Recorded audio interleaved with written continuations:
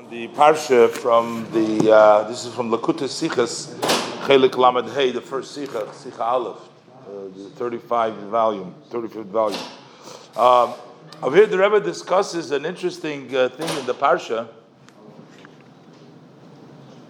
about the fact that we find that towards the end of the parsha, we find that Avraham went and married again. This was 140 years later, because this was after the passing of Sarah, and it says that approximately the same time that Yitzchak married Rivka, at the same time Abraham went and married Keturah. It says Keturah is Hagar, as Rashi explains over there. But the amazing thing is, we read before how it was like such a great miracle that Avram could have children at the age that he was. He was 100 years old. Haleben Meya Yivalid, he says. He was surprised. And we see in various different Pesukim, we say the people would make fun that Sarah became pregnant from Avimelech and not from Abraham. It was like all a surprise that Avram would have children. So how is it that all of a sudden he marries has another 6 children, the Bnei Keturah. He goes and he marries. So it seems like very surprising that it happened. Yeah. Why is it a man can conceive until? Yeah, but in the pasuk, right? But in the pasuk, you see, he says how Leben Meyo Yivolid, and Rashi says Toshus Koiche Bar Loylam. There's various different Rashis. But Rashi seems that it wasn't the usual. That's why people would give birth at a younger age, and this was sort of a miracle. She says, Adoni Zokin, as we learned before in the Pesukim, it wasn't such a simple thing. But the truth is that you see, Rebbe brings out a point that it wasn't just that whole miracle, the way Yitzchak was born, it wasn't just for Yitzchak. Because we see that he called him Kol HaShemeya Yitzchak Hakli, so Rashi explains over there that there was a lot of simcha b'chlal in the world. Rashi says there were many people that couldn't have children that gave birth.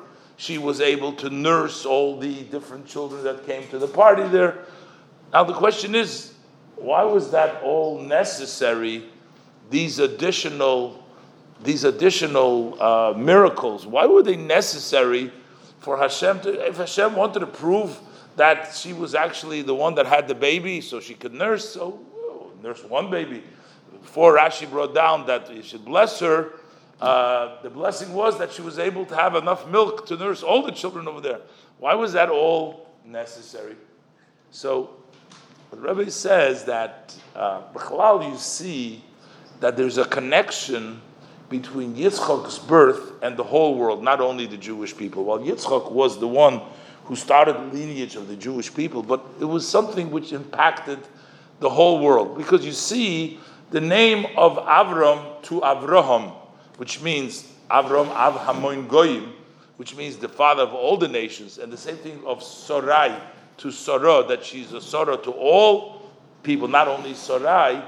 That represents the idea that even before Yitzchak was born, Yitzchak's birth and the Jewish people as a whole make an impact in the entire world. It's not just isolated. It's not just with regards to the Jewish people. When there's a simcha, when there's Yitzchak, when the Jewish nation started off, it needed to impact.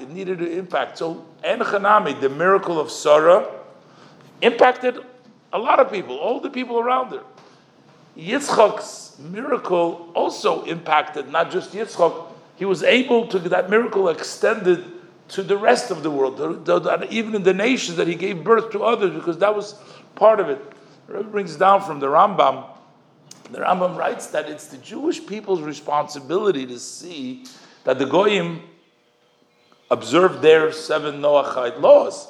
So that is something which is also connected to a Yid. But the impact on the nations of the world, the Rebbe says, is 2 ways. There's one like Sarah, which immediately wasn't an additional miracle.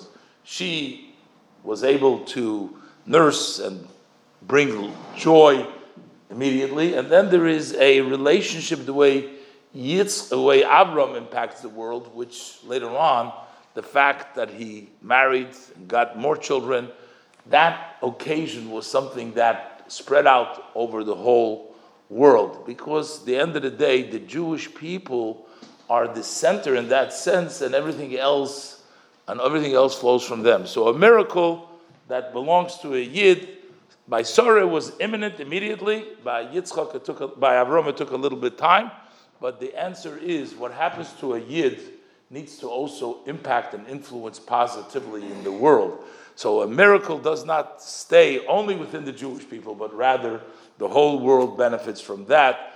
And this is all not a new miracle, so to speak. It's an extension of the same miracle. A miracle that happens to give birth to Yitzchak was later on extended to the nations of the world, whether it's through Sarah or through Avram.